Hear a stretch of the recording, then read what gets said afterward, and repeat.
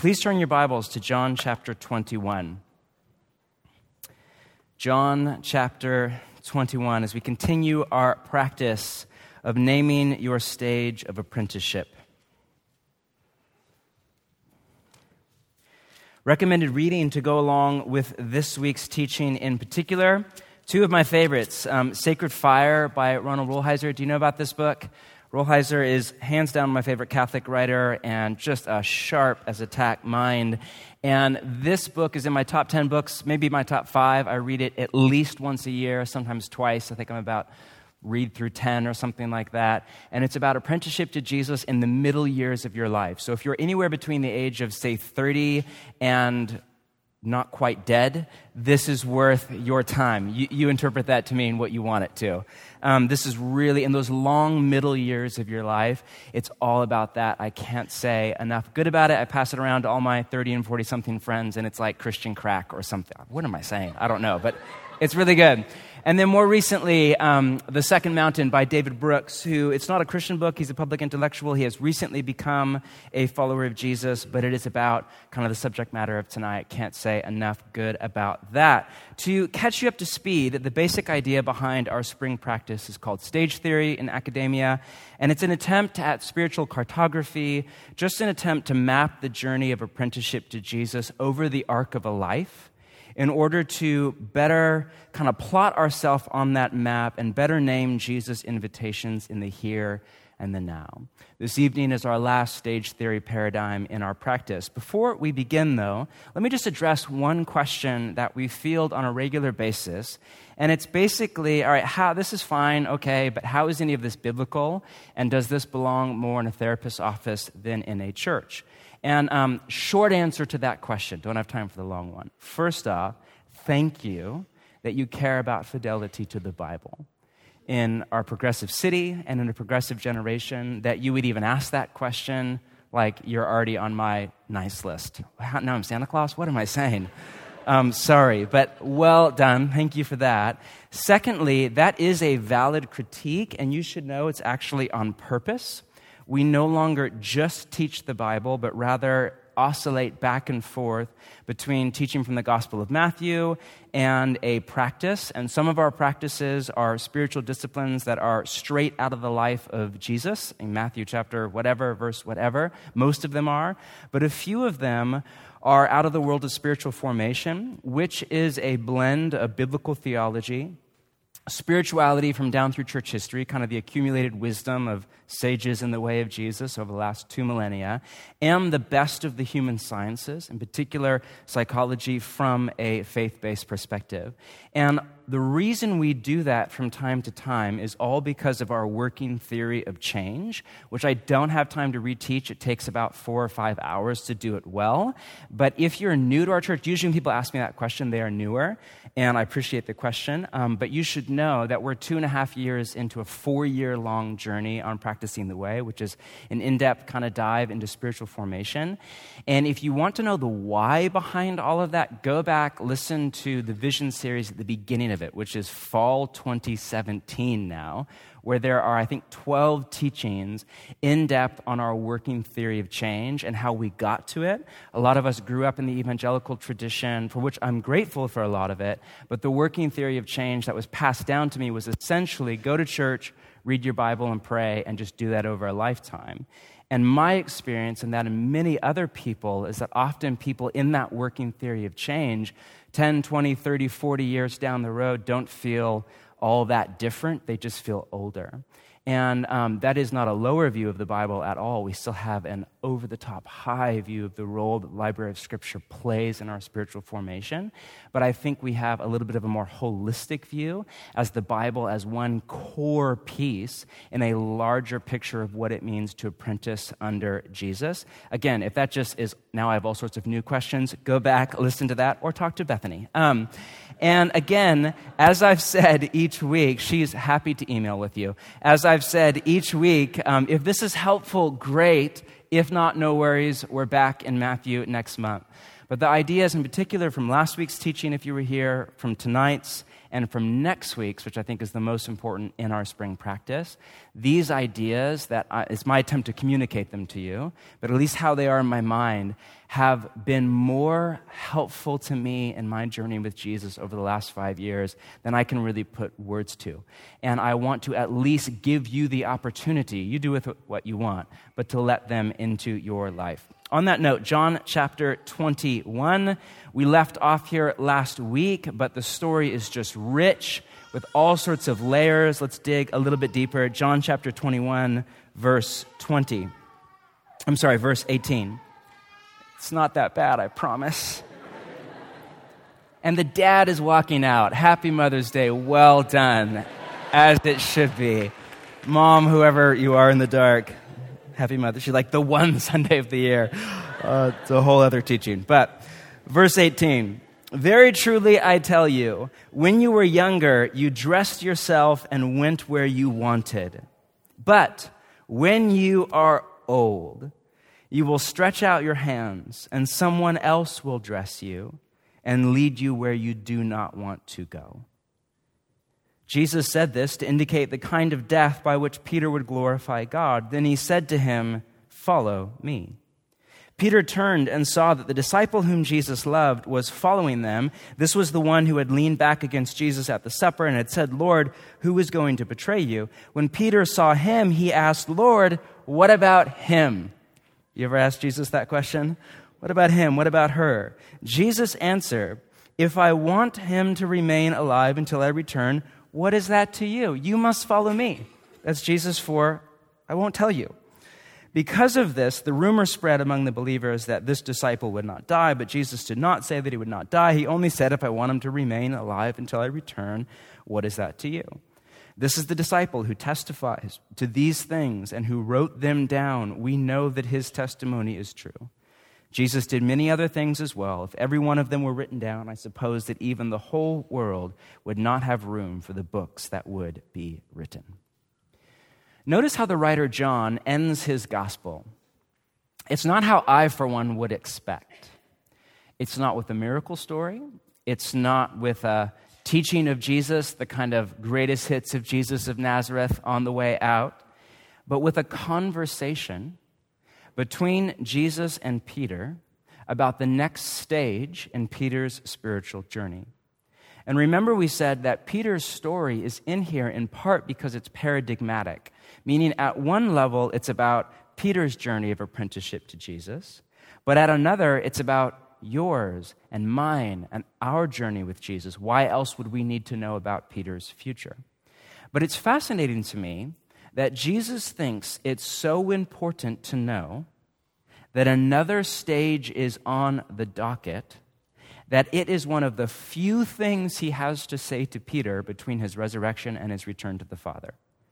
And John agrees and thinks it's so important that he ends his gospel with it. Now, on that note, Jesus breaks Peter's life, and by default, yours and mine, down into two very simple stages, if you would. When you are younger and when you are old. It's pretty hard to disagree with this stage theory paradigm.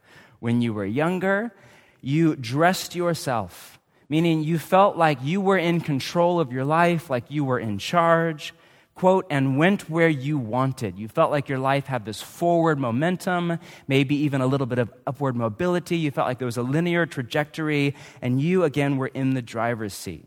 But when you are old, and remember that life expectancy for a first century Jewish male was in the 30s or 40s. So by old, he likely means my age. Some of you are thinking, that's what I thought old meant too. When you are old, you will stretch out your hands, a nod to crucifixion, meaning your life arc will follow that of your rabbi, and it will lead you more and more toward the cross. Quote, somebody else will dress you, now it's in the passive, not the active, and lead you where you do not want to go. You will feel, as you age, less and less in control. And it will come down to, in Henry Nouwen's language from last week, your, quote, willingness to be led where you would rather not go. When you are young and when you are old. Now, this is the closest you get in Jesus' teaching to a stage theory paradigm, and it's the most basic of them all. Over the years, it's come to be called the first and second half of life. Jung was the one, I believe, who coined the language of the two halves of life, which has become the most popular. But the idea is nothing new. It dates back to Jesus' time and before. Brooks more recently called it the first mountain and the second mountain. Rolheiser, who I love, calls it essential discipleship, the struggle to get our lives together. And then mature discipleship, the struggle to give our lives away. But whatever language you prefer, it's all the same basic idea that somewhere in midlife, which actually I think is younger than most people think, there is a tectonic shift in our way of being and our journey with Jesus. And the second half of life is very different from the first. Now, first half, second half of life isn't a distinctly Christian paradigm per se. You experience a shift in midlife whether we follow Jesus or not. So what I want to do this evening is give you a brief overview of the two halves of life, which for a lot of you is review, but for others of you is a new idea. And then let's just talk for a little while about the implications it all has for our apprenticeship to Jesus in a city like Portland. Okay? Fantastic. You're awake. You're here. It's beautiful. Go Blazers. Did we win? I was in a thing all afternoon. I don't care about sports, but I like happy Portlanders. And so I just, go Blazers. All right, first half of life. As children, we are generally happy. Psychologists call children pre-neurotic, which I love. Unless we grow up in abuse or in and out of the foster care system or in a very bad family situation, most kids feel safe, secure, and at home. I was chatting to a foster parent this morning who said, it's remarkable how even children out of trauma come into a loving family environment and within weeks or months begin to, for the most part, experience a happy life. For children, the struggle of life has yet to begin, right? You tell a 4-year-old life is hard and they just kind of glaze over. You tell a 40-year-old and they're like, yes, I have gin. Do you want some? I mean, whatever it is. It's yet to begin. All of that changes at puberty. Our mind and body are rocked by a surge of sexual energy, which in Christian theology is more than just the desire for titillation or an orgasm. It is the deeper desire for consummation, for creativity, for contribution to the human story. It is our energy source to drive us out into the world. Before puberty, our home was our safe place. We wanted to be near mom or dad. When a stranger was there, we wanted to hide behind mom's leg or whatever it is. We wanted to cuddle with dad. Now, once you hit puberty, that's not true of a 15-year-old, right? They want to get away from mom and dad. They don't want to hide behind the skirt anymore. They want to go out and experience and make new friends and experience independence and flex the muscle of willpower. We want at that point to leave home. And we do, or at least most of us do. Some of us go off to college or just out into the city or the world, and we begin the search for our own home. Some sociologists call these the Odyssey years. Post-high school or college in our early 20s, for the first time we don't know what's next, and we have more agency than ever before, which we love, but it comes with more anxiety than ever before, which we hate. David Brooks writes that at this point, quote, you're like a stem cell, and your blessing and your curse is that you could turn into anything. By this point, it's crucial, many of you are there right now, it's crucial that we have a vision for what life is all about. Otherwise, we get sucked into either overachievement, whether that's careerism or whatever, or underachievement, where we just waste a decade or more of our life on brunch and Instagram or whatever it is for you. But we have a few tasks in this first half of life. One is to discover our identity and calling, or in the language of therapy, to construct an ego. Not ego as in pride, but ego as in the sense of self-worth and essence. If we're well loved at a young age, we basically enter adulthood with the sense that we're good. I mean, we have all sorts of issues, but our core is good, and we can do what our set our mind to, and we have at least a vague sense of what we should and should not do with our life. If we don't have that, we walk with a limp, or we wander until, it's not the end of the story, but until we experience healing from loving relationship. And this is essential for us as apprentices of Jesus. Jesus said, if you lose your life, you'll find it, but you have to first have a life to lose, an ego to crucify. So this is very important for many of you who are at this stage to realize the depth of the Father's love and pleasure over you, that you are the beloved, to discover who you are and aren't, what you're called to do, what you're not called to do. One of the common refrains you hear the Spirit of God speak to 20-somethings is the love of the Father. 2, another task is to separate from our parents, which we see on page 2 of the Bible. A man shall leave his father and mother and be united to his wife, end quote. In more technical language, this is called differentiation, which is a key task in our 20s, to differentiate from our family of origin and even our culture, to take all that is put on us, just dump kind of on the shoulder and to sort it, and to break off the bad, and to embrace the good that is our inheritance and our right, and to realize what's fine. It's not good or bad, it's just not us.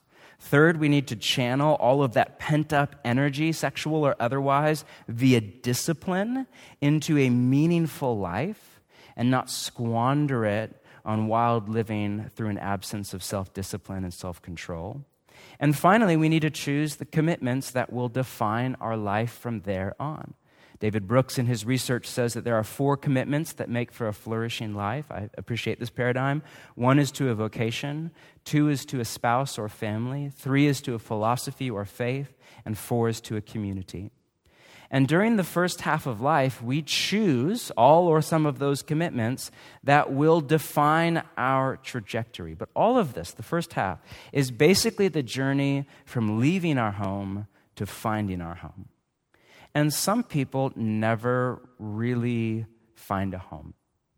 They wander. This is about as far as they get on the spiritual journey. They never really land, which is sad. But most people, even if it takes quite a bit longer, most people eventually land.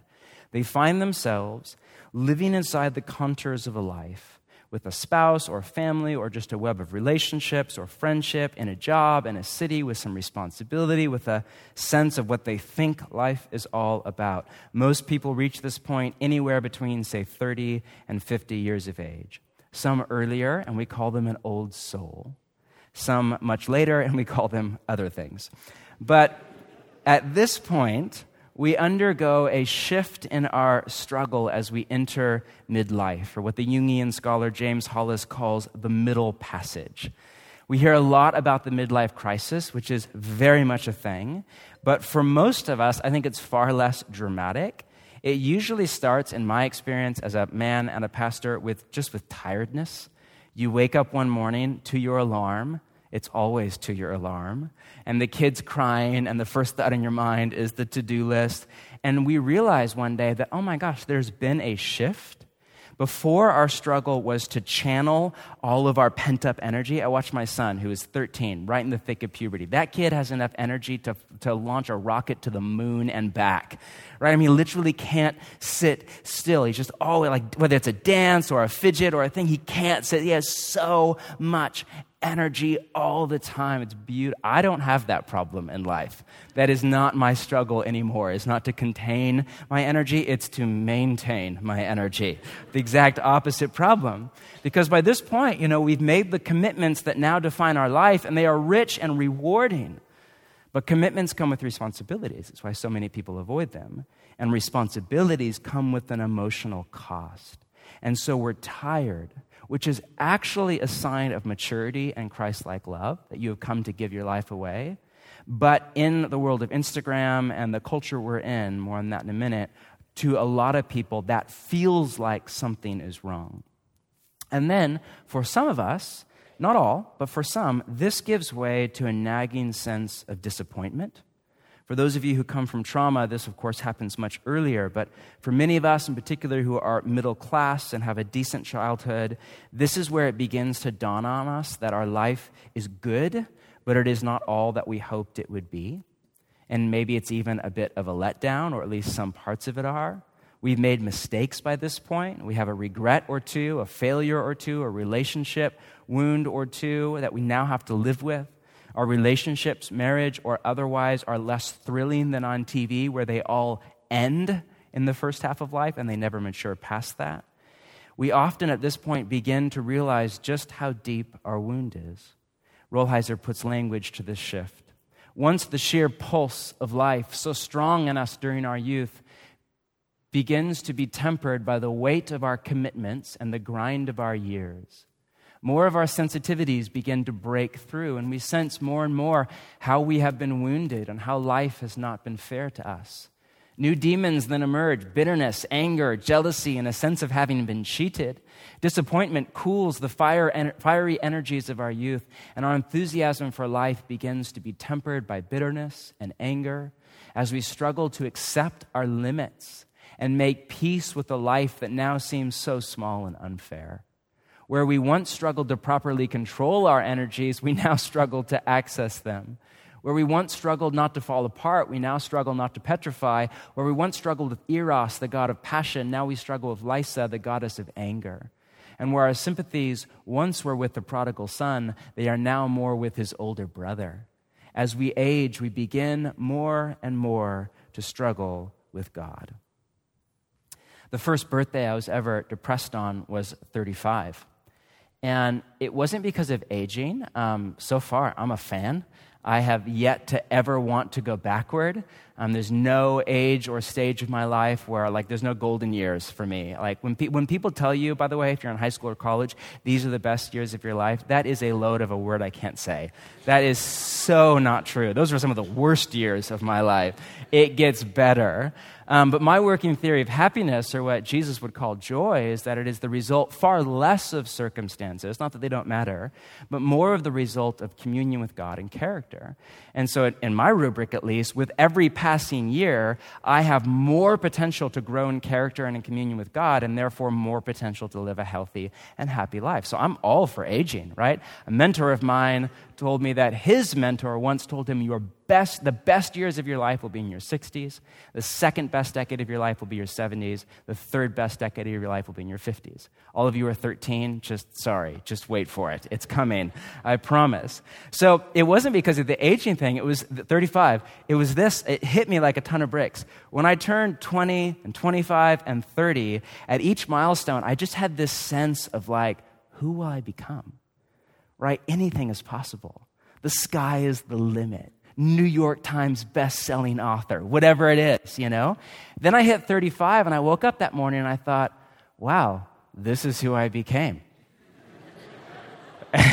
And it's a bit underwhelming, to be honest. I mean, there's some great stuff in there for sure, but it was a little bit less than what I had in mind. And this is often a season for a lot of us of doubt and uncertainty and reevaluation of our life in light of a more accurate vantage point of reality.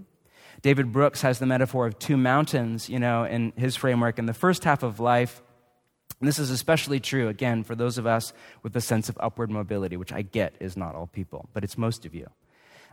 We feel like we climb our mountain, but then, when we reach the summit, either we're knocked off by failure or a tragic mistake or a diagnosis or a life tragedy or bereavement, or we get knocked off before we ever even reach the top by anything on that same list. Or a lot of people just reach the top and realized, one, it's not all it's cracked up to be. The void in the soul is still there, right? No amount of success or whatever, it's still there. And two, a lot of people then realize in midlife that, oh my gosh, there's a whole other mountain yet to climb. Thomas Merton famously quipped that we spend the first half of life climbing the ladder of success, only to get to the top and realize it's leaning against the wrong wall. I love that. And at that point, many of us enter the valley in between kind of the two stages, a time of life, again, reevaluation, where our vision for life often changes, or at least our values.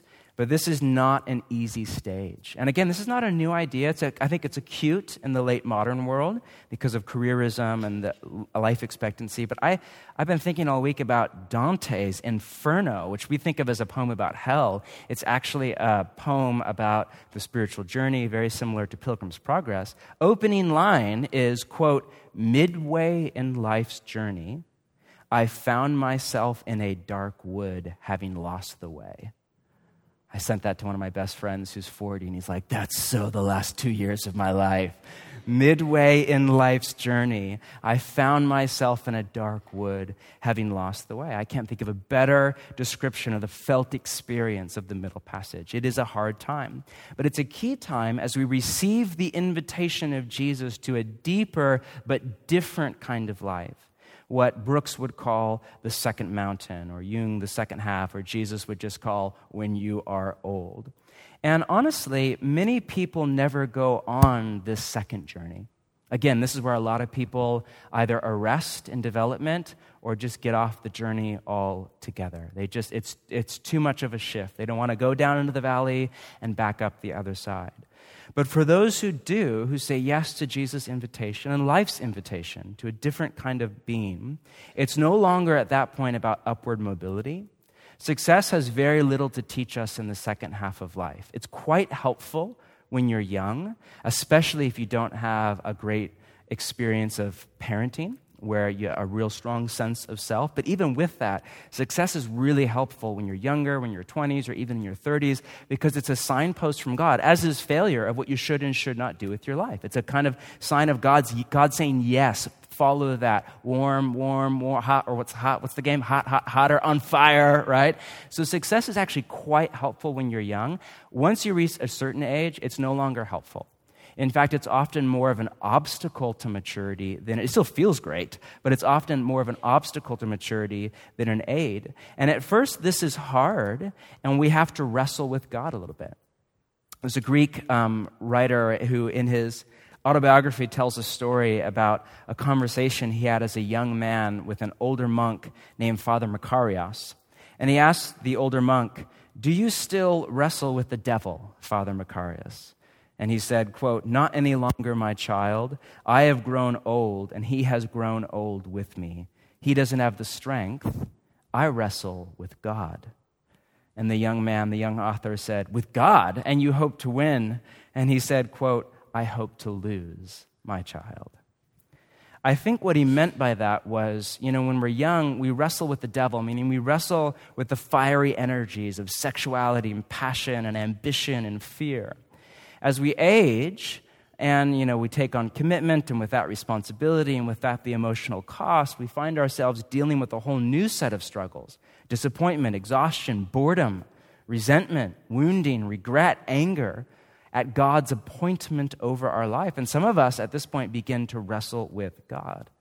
But if we press through that via acceptance, this is my whole teaching for next week, I hope you're around, we come to a new place of freedom, more happy than ever before, more free of the need to manipulate people and circumstances to fit our ego ideal in order for us to live a safe and secure and happy life, more free of the need for our life to conform to an idealized vision, which means more free to love others, God, our life, our own experience of it, and live with joy and peace. Again, more on that next week. But the struggle at this point is no longer, in Rolheiser's language, to get our lives together, but is instead to give our lives away. We live more and more for others as we age and less for ourselves. The commitments that we made years before begin to do their slow, gradual work of spiritual formation. We mature into the kind of people who more and more live for love.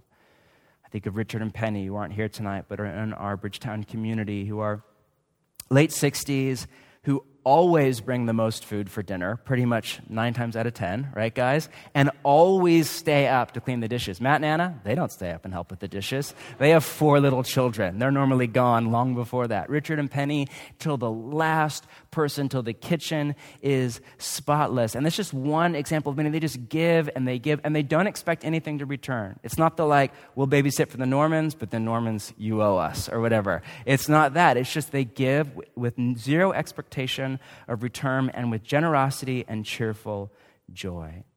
Teresa of Avila once said, "When one reaches the highest degree of human maturity, one has only one question left: how can I be helpful?"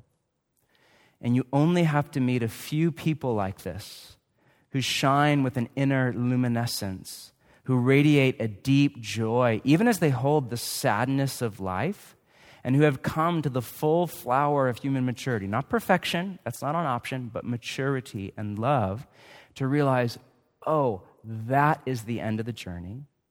That we all need, if you don't have some people like this in your life, find them. There's not a lot of them out there, but you just need a few. There's one, I was with him a few days ago. Every time I'm with him, it's like the horizon of possibility for my life is much higher. That's what's possible. He's been following Jesus, near twice as long as I've been alive. And I think, wow, that's what's possible down the road with Jesus. I must continue to move forward.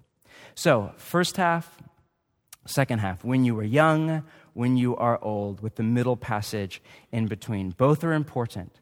The second half builds on the first. You can't skip ahead, nor should you want to. Both are good stages, but they are very different. The first half, by way of summary, is a little bit more linear. The second is more nonlinear. First half is more about the outward journey, second more about the inward.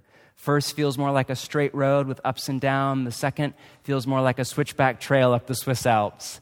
First, you're a little bit more thinking, your thinking's a bit more black and white. As you age, most of us are more open-minded and honest about ambiguity. We feel a sense of upward mobility often, not all people, in the first half, and downward mobility in the second. We mark our progress by comparing ourselves to others early on, and then we begin to mark our progress by comparing to where we've come from, where we're going. It's a little bit more about copying mentors when we're young and more about becoming our true self, becoming a mentor as we age, which means it's a little bit more about us and a little bit more about getting, not in a narcissistic way, in a healthy way when we're younger. And as we age, it's a little bit more about giving, about what we have to offer others. It's about discovering your ego when you're young and crucifying your ego as you age. It's about containing your energy and then about maintaining your energy. It's about a whole bunch of other things. I have 3 slides and I'm over time, so let's just move on. But there's this shift, there's this fundamental shift that we all experience. And again, both stages are good and build on each other, and there are invitations of Jesus at both stages. Now, what does this mean for us as followers of Jesus? Well, we said that the whole point of stage theory is to better navigate the spiritual journey. On the negative, to avoid the dangers of each section of road. And on the positive, to cooperate with what Jesus is trying to do in us in that stage or that season of our life in order to move forward into maturity. So just a few thoughts on the dangers and invitations of Jesus in the 2 halves of life. There is so much I could say here as an exercise in a little bit of self-discipline. Let me narrow it down to 3 that just, as I've been praying for our time together this weekend, there's way more to say than this, but 3 that rise right to the top of my heart. Growth, temptation, and commitment. A word on each. First off, growth. To follow Jesus is to go on a journey to maturity. Jesus and the writers in the New Testament offer a strong rebuke to those that don't take the next step of growth. Jesus says to the guy who put his talent in the sand, "You wicked and lazy servant." Laziness is at the root of so much immaturity. That's M. Scott Peck's whole thing, is the main reason people don't mature is laziness. Paul calls those who don't grow infants, tossed back and forth by the waves and blown here and there by every wind of teaching and by the cunning and craftiness of people and their deceitful scheming. That's Ephesians 4. Hebrews writes, "By this time you ought to be teachers. You need someone to teach you the elementary truths of God's word all over again. You need milk, not solid food. You're infants. You're not mature. You're not grown up yet." Now, this is a challenge for all of us because we live in a patho-adolescent city and a first half of life nation. Our city that we all love, especially at this time of the year, but we all know it is a bit of a conspiracy against maturity. We hate the Portland stereotype of the place where young people go to retire, and that's less true than ever before with the rising cost of living, but there's still truth in it. Our city is a great example of Pure syndrome, or what is more popularly called Peter Pan and Tinkerbell syndrome. If we were a Disney movie, there's no question we would be Peter Pan as a city.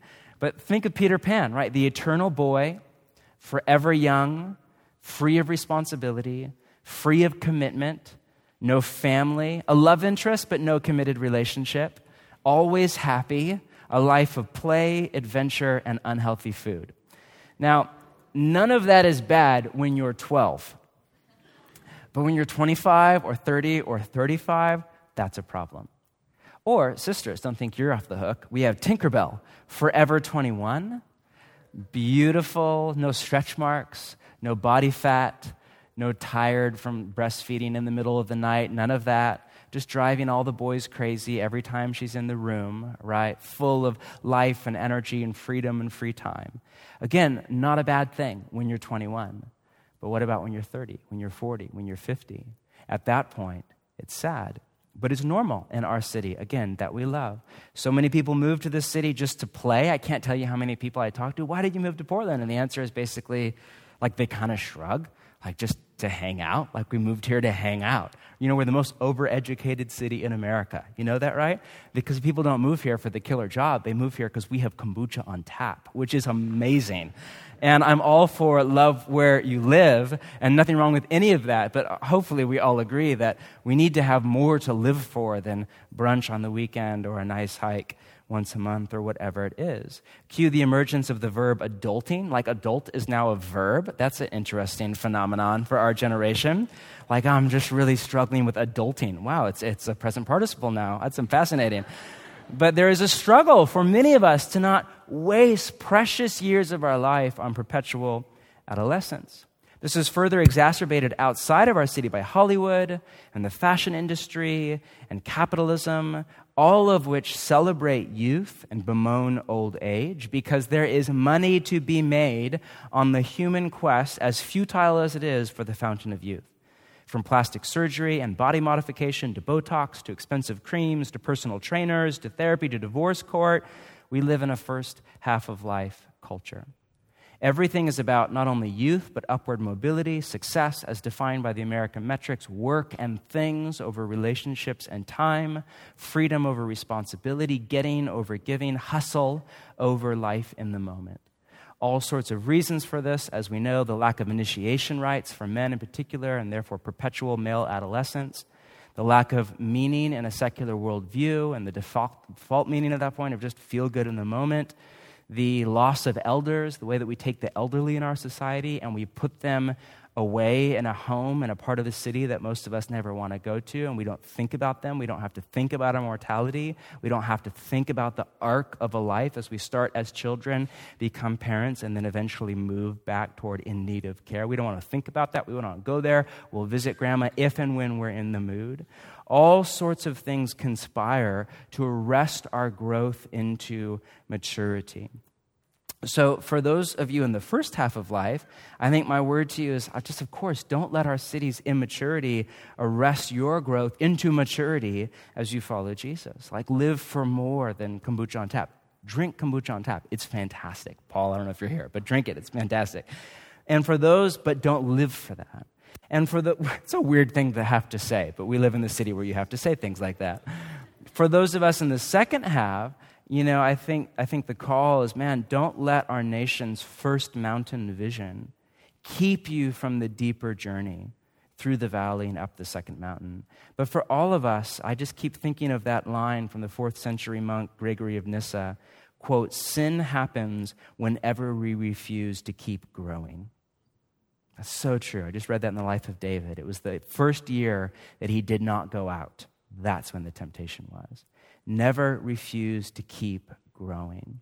On that note, next thought, just a little bit about temptation and with it sin in each half of life. For most, again, not all right, forgive the stereotype here, but for most, in the first half of life, the primary temptation and wrestle with sin that we have is sexual. Again, not just sex as defined as the orgasm, but the wider vision of sexual energy as our desire to go out and experience life in its full. Lust for you might look like the desire to travel or experience or eat or drink or get more than you need and more than is healthy. But at a very practical level, we hit puberty at whatever age, 12, 13, 14, and God designed your body at that point to get you into the gene pool to be fruitful and multiply. Like, you're literally at that point working against some of the inertia of your body.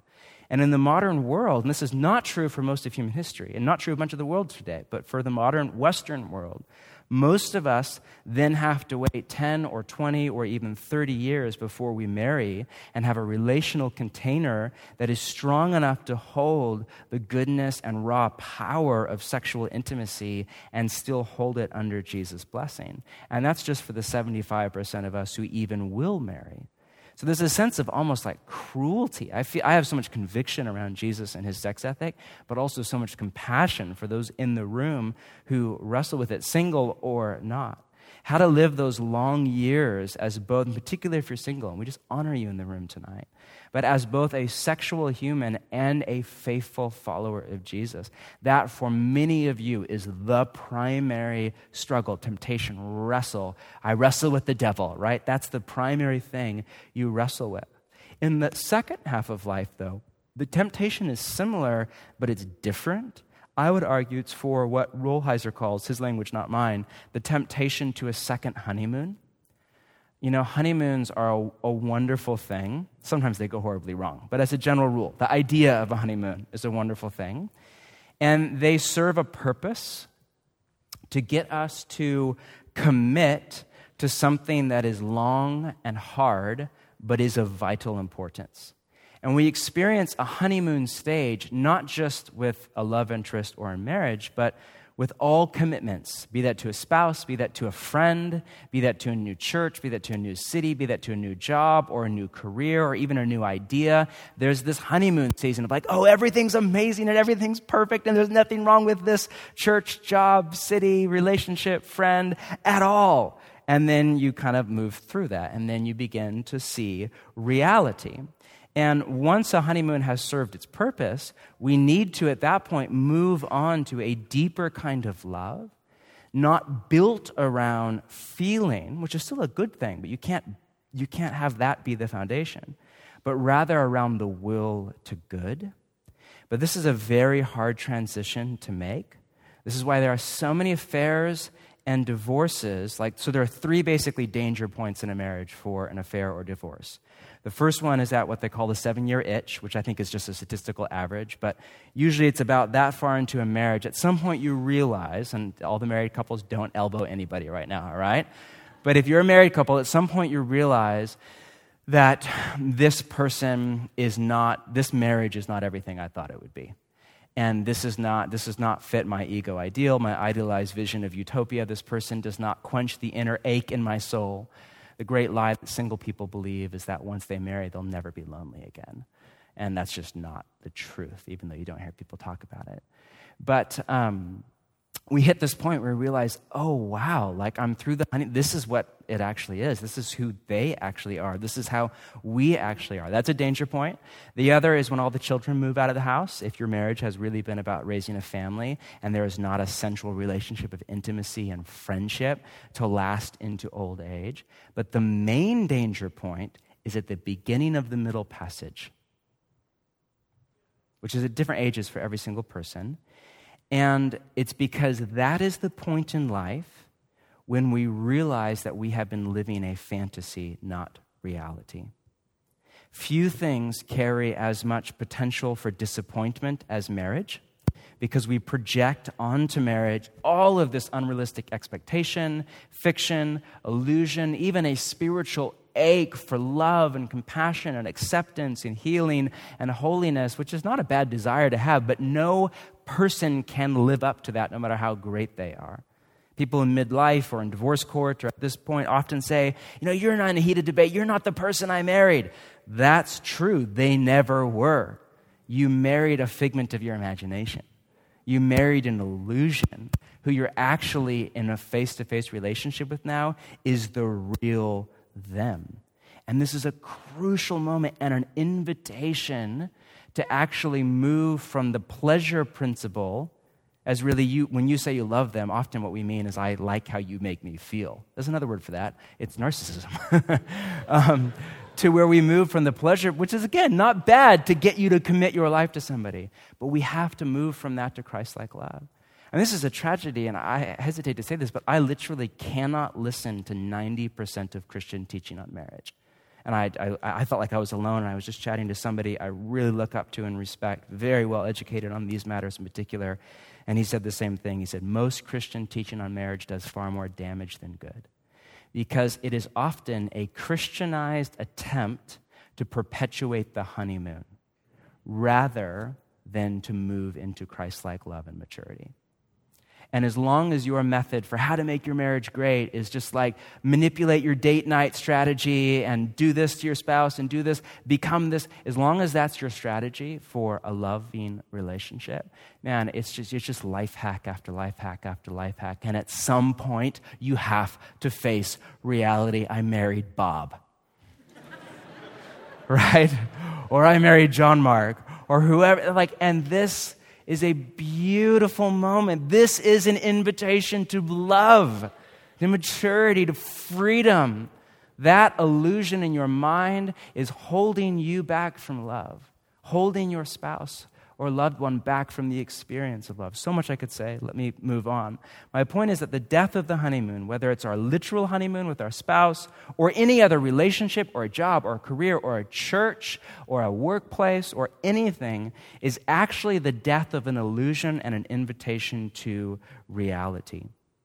I love this from Rolheiser, but this will bring with it a new loneliness, that of seeing and accepting the actual limits of our own lives, a pain intertwined with accepting our own mortality. When the honeymoon dies, the big dream is over. We realize that we can defy gravity and make love to the whole world only in our dreams.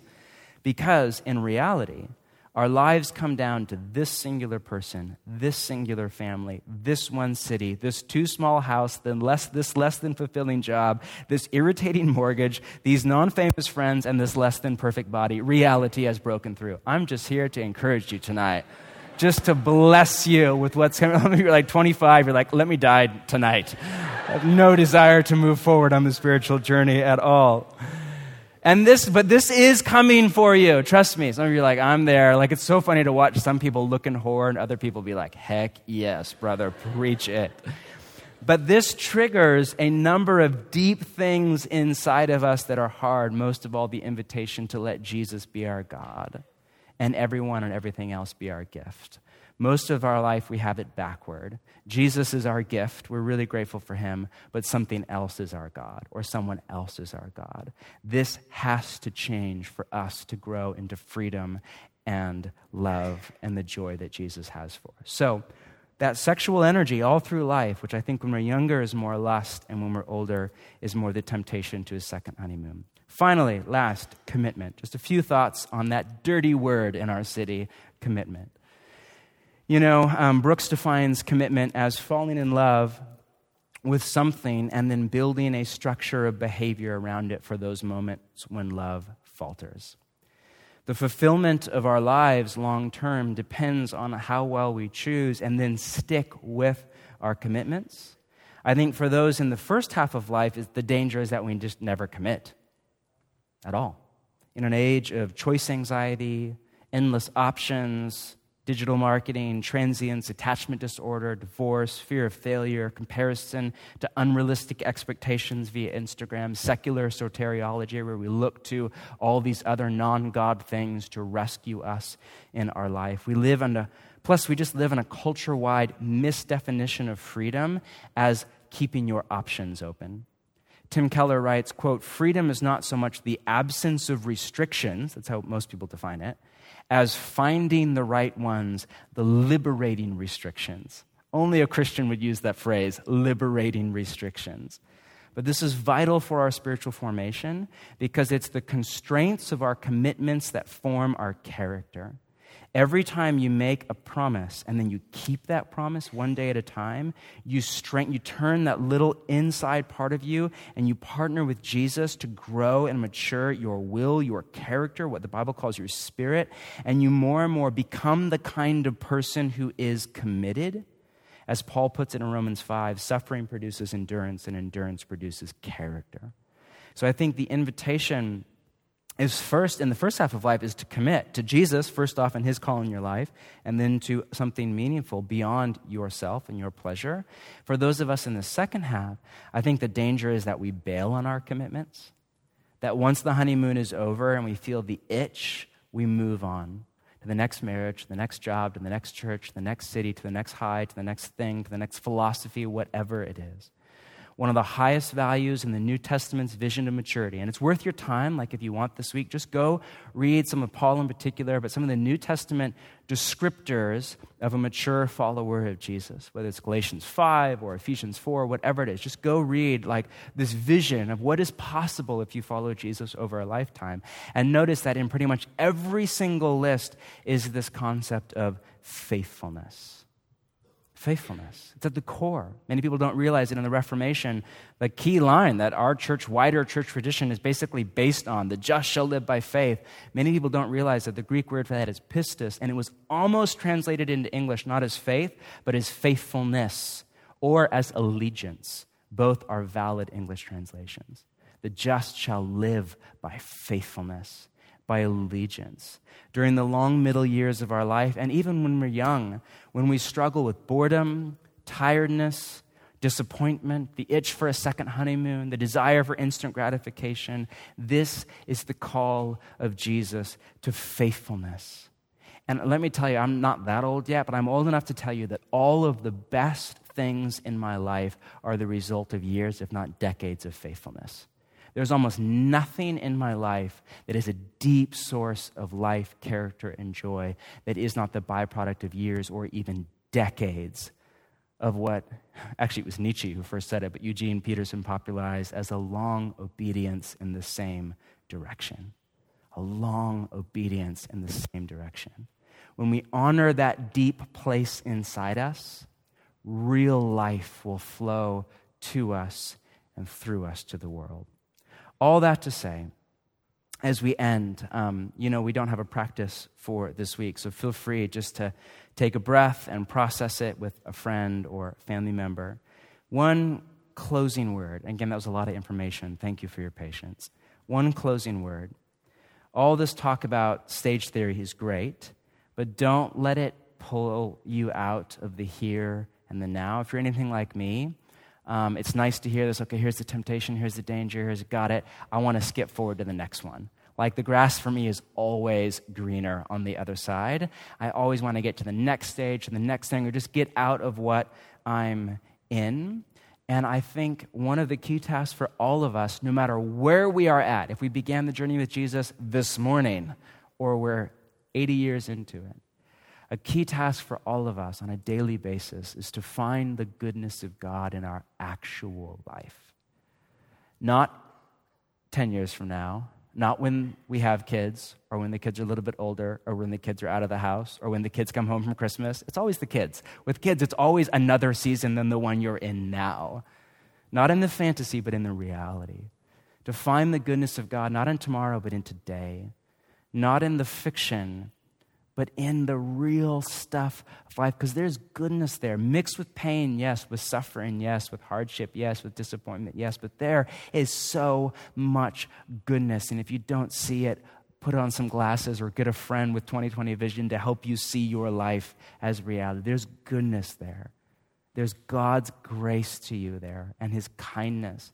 There's good and beautiful and true. Jesus is your good shepherd. He is out in front of you to pastor you forward into the life that He has for you. Find the goodness of God in your actual life. Let's stand together and pray.